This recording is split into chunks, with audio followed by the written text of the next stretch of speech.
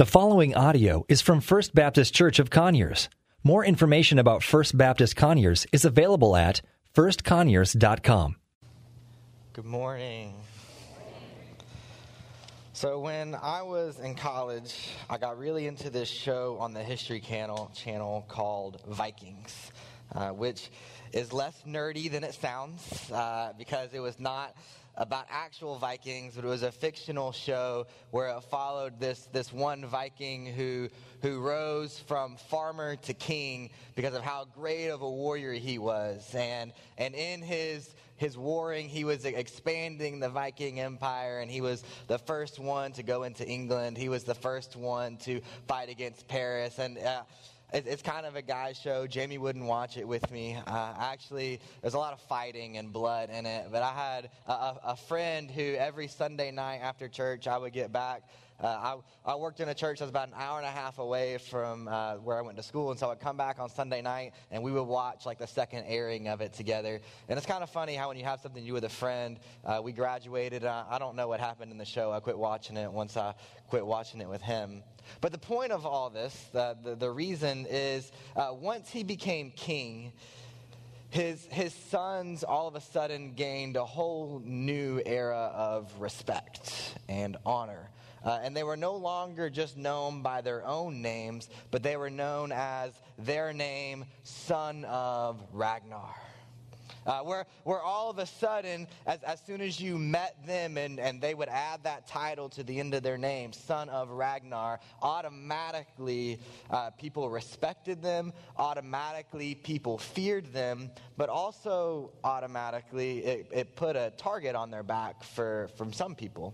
And I've always just really kind of been fascinated with this era, this culture of being attached to your father's name. I know there's still some cultures today who you still, your middle name is probably your father's name with a suffix attached to the end of that means son of. Like it still happens today that you are forever attached to who your father was or is.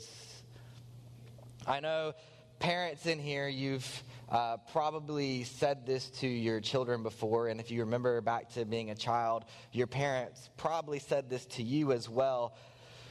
Please do not embarrass me in front of fill in the blank, right? In front of your teacher, please don't embarrass me in front of your grandmother, my mother-in-law. Don't embarrass me in front of my mother-in-law. Like, please don't embarrass me in front of the pastor. Don't embarrass me in front of your coach. Like, please don't embarrass me, because you know and you understand that how your child behaves is a reflection of you. Most of the time, it's a good reflection, we hope. But you know when you're raising children, there's going to be times where your children embarrass you, which is why once they become teenagers, it is your natural responsibility to try to embarrass them as often as possible. And it's amazing. I get to see it all the time, working with the teenagers up there. You can embarrass a teenager just by being in the same room as them as a parent. It is an easy thing to do. But all of this to say, how we live our life represents our Father. How we live our life represents our family. How we live our life represents God. And so we're going to be back in 1 John today. I know we've taken a couple weeks off from 1 John, but if you want to go ahead and turn there, we're going to be in 1 John chapter 3. 2 weeks ago, JMO took us through the mission of the church. And then last week, I hope you were here as we launched and announced our partnership with Compassion International. As Ms. Vicky said earlier, if you've been praying about sponsoring a child this week, please let us know. We would rather you let us know instead of going on to Compassion's website for this reason. As a church, we are sponsoring children all from the same two areas. So that way, as a church, we can take physical trips to be there. So that way we are not only ministering through giving, but we can minister physically and being present with them as well. And so if you've been praying about that and that's something you think God has been laying on your heart, put it on your Connect card, let one of pastors or staff know, so that way we can get you one of the packets that we still have here at the church of the children. But today we're going to be in 1 John chapter 3, and we're going to be focusing on verses 4 through 10, but I'm going to start reading in verse 1. And it says, "See what great love the Father has given us, that we should be called God's children. And we are. The reason the world does not know us is that it didn't know him. Dear friends, we are God's children now. And what we will be has not yet been revealed, but we know that when he appears, we will be like him because we will see him as he is. And everyone who has this hope in him purifies himself just as he is pure."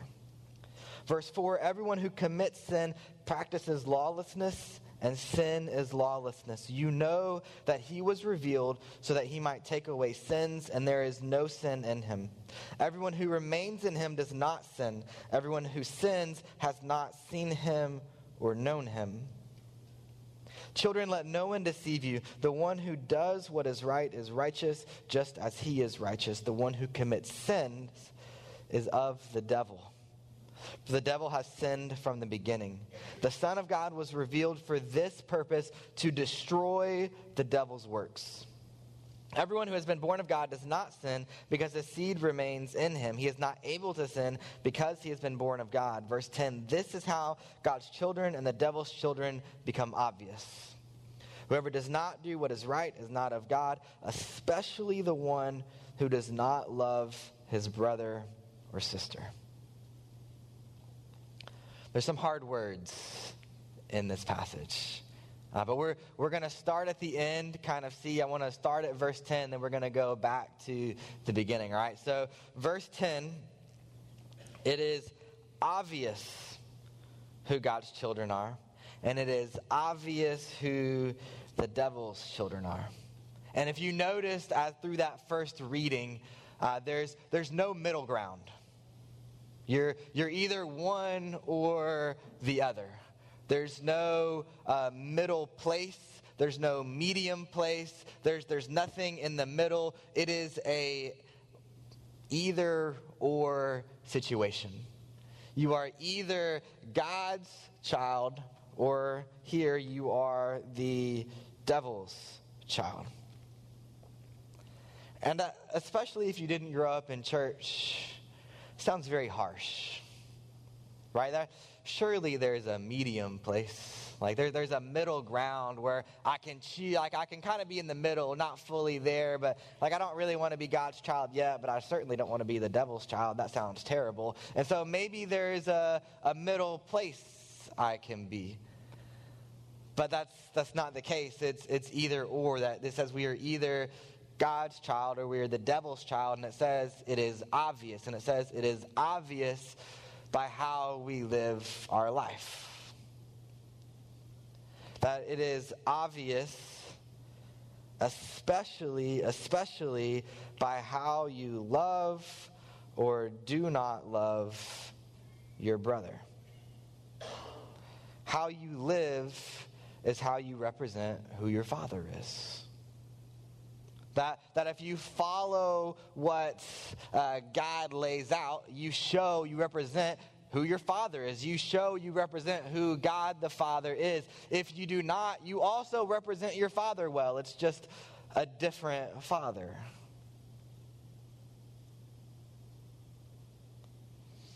And really, these are two of the same things that we've seen throughout all of 1 John. A obedience and a love of what God calls us to do. He calls us to be obedient to what he has asked us to do, especially being obedient in how we show love to others. That we love our family, that we love our brother, that we love our sister, that we love our neighbor. Jesus even says to love your enemy. And how we do that represents God, our Father. So this end verse kind of sets up where we're headed. And I've got to ask myself, am I representing God the Father, or how am I introduced? Am I Blake, son of God? That sounds really bad when you say it like that. Right? Am I Blake, son of the Father? Or am I Blake, son of the devil? How does my life represent how I would be introduced? Let's go back up to the top. Verses 4 through 6. Everyone who commits sin practices lawlessness, and sin is lawlessness. You know that he was revealed, Jesus, so that he might take away sins, and there is no sin in him. Verse 6, everyone who remains in him does not sin, and everyone who sins has not seen him or known him. Lots of pastors, ministers, books, all sorts of people recommend 1 John be one of the first letters that new believers read. Because 1 John is filled with the gospel, it's filled with love, it's filled with it's filled with sonship. You've been adopted by God. God is your Father, and it's very straightforward in pretty much every place. And then you read this verse, and can you imagine? You have just become a believer. All right, try to take out the fact that most of you in here have been in church for most of your life. Try to take that out of your mind for a second, and you read for the first time, if I sin, I am not of God. I'm not God's child. If I've sinned, I cannot be God's child. I mean, that should throw you for a loop? Because I might be the only person in the room, but since I've been a believer, I think once or twice I've sinned. Once or twice. I mean, just those couple times. But that is sin. And then that lie was another one. But so it can't quite mean that, because the Bible doesn't contradict itself. And so I want to spend a little bit of time. What does John mean when he says if you sin, you're not born of God? We actually need a little bit of Greek to fully understand this, which can be a little bit annoying, I know, but we need a little bit of Greek to understand this, unless you have the NIV translation, because it kind of translates it a little bit different. The NIV translation doesn't say if you sin, it says if you keep on sinning. And in fact, I'm not going to get into the details of it. If you want to know, you can come talk to me afterwards, and I can go a little bit more into detail in it. But the verb tense of this means it cannot be a once-done action, but it is a continuous action. Think of the concept of breathing. When you talk about the verb of breathing, when you're breathing and you talk about breathing, very rarely are you ever talking about like one breath that you just took. I mean, you could break it down to actually talk about one breath, but when you say I'm breathing, you do not mean I took one breath and then I stopped. It is a continuous, habitual thing that you must continuously do. Otherwise, you die if you do not breathe. And so we don't just breathe once, but we breathe continuously. And it's the same meaning behind this tense where it says those who sin. It is a continuous sinning that takes place. It's not a one-time sin, but if you sin and your lifestyle is a continual, habitual sin of which you have no repentance, no forgiveness, no sorrow, no regret about, if your life is characterized by the sin that you just continuously do with no regret, no repentance, no sorrow of, if that is your sin, if that is your life, then the Bible would tell us that we should question if you really know the Father. That our life, when we've been changed by Jesus, our life begins to reflect the Father. There's a second reason, okay, to why we see this, which we don't need Greek for, we just need context clues for. I try to tell the students as often as possible, pay attention in English class, because nothing can help you in school understand the Bible better than paying attention in English. Sometimes I use the word context clues, and they don't know what I'm talking about, and it hurts my feelings, because English can help us understand the Bible. All right, so if we learn how to we can just teach our students how to read, all right? Context clues help us understand. And so when we look at where we are in the passage and we look just a little bit ahead of that, It says that when Jesus returns, we'll be like Jesus, we'll be purified just as he is purified. In other parts of the Bible, it tells us that when we are covered by the blood of Jesus, we are seen as blameless. We are seen as spotless, unblemished. And so when we know the Father, when we are adopted by the Father, when we've been saved by Jesus, another reason there is no sin is because when God looks at us, he doesn't see our sin. He sees us as purified. He sees us as unblemished. He sees the blood of Jesus covering us. And so we can't live in sin because Jesus' blood is covering us and making us clean before our Father. And if Paul was writing this letter, he would have then added something to the end of this. He would have said, does this grace mean that we should keep sinning? If God sees us as sinless because of the love and the grace and the covering of Jesus, should we just keep on sinning? And Paul, he asked that question several times, and he always replies with no. No. Because how we live represents our Father. And when we've been changed by Jesus, we cannot continuously live in that same place. God gives us his Spirit, and his Spirit convicts us. His Spirit molds us. His Spirit works in us to transform us to be more like Christ. And when you've been a new creation, you cannot continue in the same pattern. You just cannot continue living in that sin. God's grace changes us to where we can't continue being in the same place. So how we live represents our Father, represents our family, represents who saved us. But we keep reading, and it says in verse 7, children, let no one deceive you. That there is somebody called the devil here in this passage who is trying to deceive. And I think it's interesting here that the Bible uses a lot of different names for the devil. And here John uses the word devil, which literally means slanderer. That when he attempts to deceive, he does that by slandering the truth. That ignorance is deception's best friend. That when we don't know the truth can be twisted. And when we don't know the truth, it is twisted, it is slandered, and we can then be deceived. He has been doing this since the beginning with Eve, where he slandered, twisted God's words to Eve. He did it in the wilderness when Jesus was being tempted, where he slandered and twisted the words of God. And we saw Eve failed because she didn't quite understand what God had said. But Jesus understands the truth and knows the truth of God's word. And when we know and understand the truth of God's word, we can be strong to withhold the deceiver, to stand against.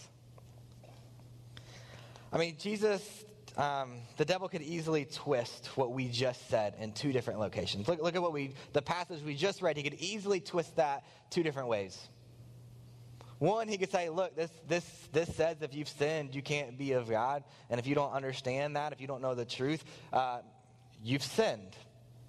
And he comes to you and he says, you've sinned. You must not know God. God must not know you. You failed. You're a fake, so you might as well just come to your real Father. Might as well. Or the other direction we just talked about, hey, you're a child, you've been adopted, that can't be changed, might as well live for yourself now. If God sees your sin as spotless because it's been covered by Jesus' blood, do what you want to do. Live for yourself, party hard, be selfish, it doesn't matter. And again, at that point, who is our life representing? Which father would our life then be representing? We have to know the truth. One of my favorite movies is a movie called The Prestige. It's Christian Bale, Hugh Jackman, and it's a movie that follows two illusionists in the late 1800s. They are competitors competing to be the best, and one of them does a trick that the other one cannot figure out. It's like a teleporting trick. I won't give away the movie, okay? I won't tell you how he does it. But the guy, it is driving his competitor crazy because he cannot figure out how the deception works. And I think I've always been kind of amazed by illusionists because for a moment you're choosing to be deceived. You're allowing someone to deceive you kind of on your own terms a little bit, which is why you can go on YouTube now and probably look up just about how every single illusion in the world is done. And I never do that, ever. I don't want to know how it's done, because once you know the trick, once you know what's happening, you can't be deceived anymore. You can be impressed by their skill, okay, but the deception part of it is gone. And once you know the truth of God's word, the deception that the devil has over us is gone.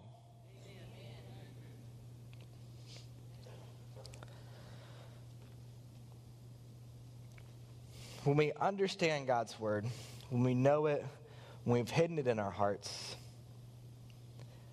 that only happens if we are in the Word ourselves.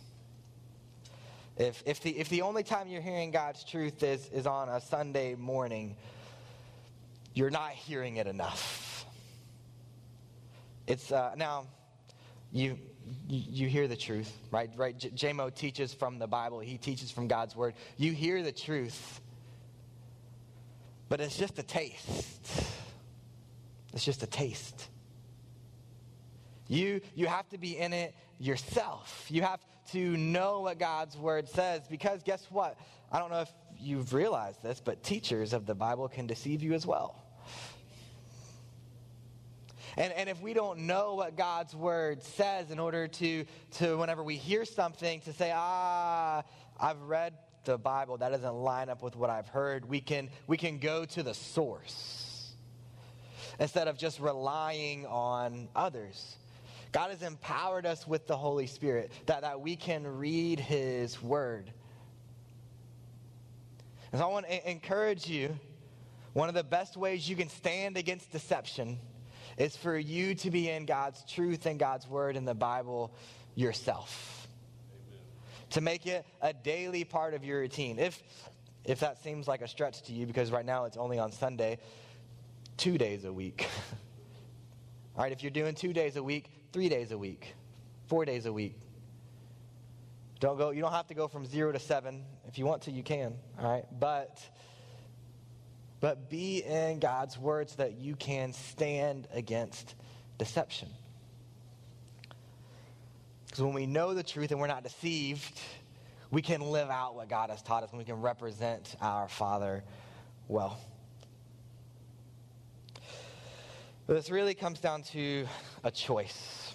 I said earlier, there's only two sides. There's only two options. And John, in these short little verses, tells us two reasons why Jesus came. In verse 5, he tells us that Jesus came to take away our sins. And in verse 8, he tells us that Jesus came to destroy the devil's works. Verse 5, Jesus came to take away our sins. That Jesus takes away our sins by his work on the cross. That Jesus, the Son of God, came down to earth, lived the perfect life that we could not live. He lived sinless because we cannot. Died on the cross as the sacrificial lamb for our sins. Was resurrected on the third day and ascended to be at the right hand of the God as our mediator. I need to be very, very, very clear about this. All the stuff that I've been saying previous to this of represent your father well, of you should be obedient to what God has called you to do, you live in love your brother, none of that matters if you don't know who Jesus is to begin with. That I am not saying, and John is not saying, that if you represent God good enough, then you will then become his son. That there is not anything we can do, there's not enough good works we can do to become God's son or daughter. That it is through the work of Jesus on the cross and through God adopting us as his children, as co-heirs with Christ, that we put our faith in the work of Jesus, and we have put our faith in the work of Jesus as our Savior. It is out of that we are then able to live and do what John and God calls us to do in this passage. That you cannot represent God well without him have first saving you and changed you and transformed you. Just as you had no say in who was your earthly father. You had no say in being born. You did not will yourself into existence. We cannot will our own way to salvation. That is only by God's work. And then in verse 8, Jesus' works, what he did was he came to destroy the works of the devil. That Jesus came to destroy death, which honestly this week, what a great promise to hold on to. That Jesus came to destroy the work of the devil, to destroy death. That death is not the end because there is going to be a resurrection. But remember, we have to stay in the context of here as well. And in this passage, God's been talking about fathers. That God is the father of his children, and the devil is the father of his children. And the cold, hard truth is that destroying the works of the devil includes destroying those who are his work.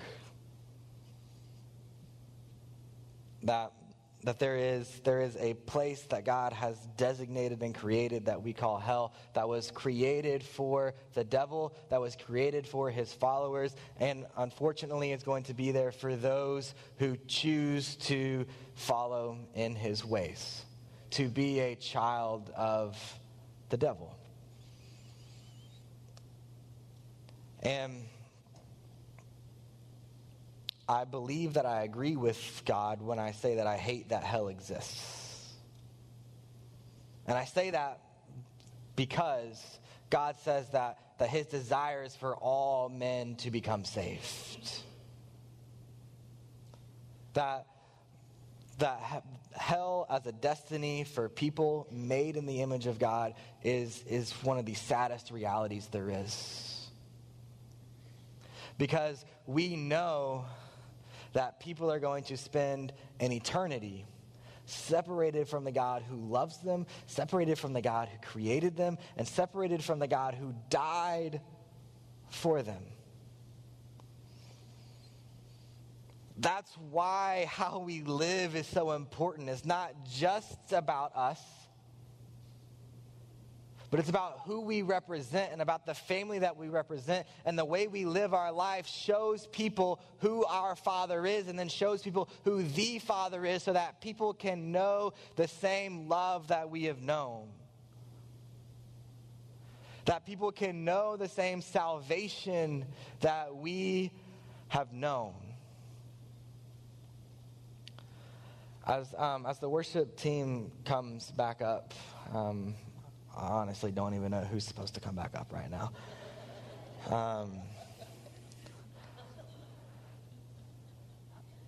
I want us to finish with a time of reflection. Of prayer. Of who does my life represent?